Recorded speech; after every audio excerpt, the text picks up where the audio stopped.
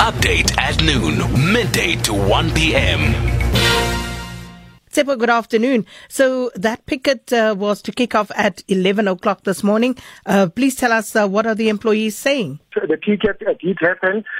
We saw that doctors, nurses and other healthcare workers coming out. They are saying that over 800 of their colleagues, their contracts are coming to an end, but this will have an adverse impact on them because as they say that they are understaffed, and then when the 800 were brought in to augment during the height of the COVID-19 pandemic, they did assist, but now when they hear that their contracts are not going to be renewed, it's going to have a serious impact because remember, Charlotte Maxeke has not been functioning for some time, and all the patients were transported to Chris Hani to assist.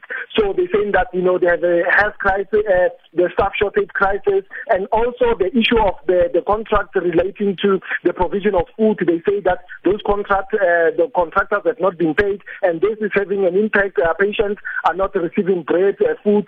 For the past 2 weeks, healthcare workers have been forced to take out money from their pockets to buy food for patients because they have to consume medication. At the same time, there's accumulation of waste. A contract for waste collection has not been paid, and also waste is not being collected, so it's creating a health hazard to patients and staff. But I've managed to get a statement from the Gauteng Health Department. They're saying that they are unable to renew all the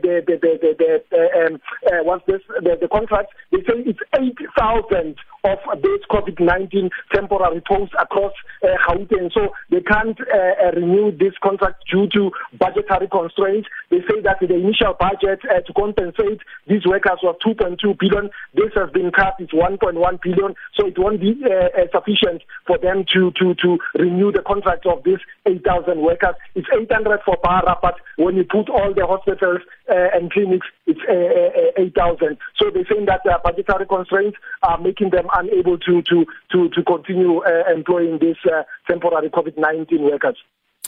Tsepo Bahana, we'll leave it there for today. Tsepo is at the Chris Hani Baragwanath Academic Hospital. Update at noon, midday to 1 p.m.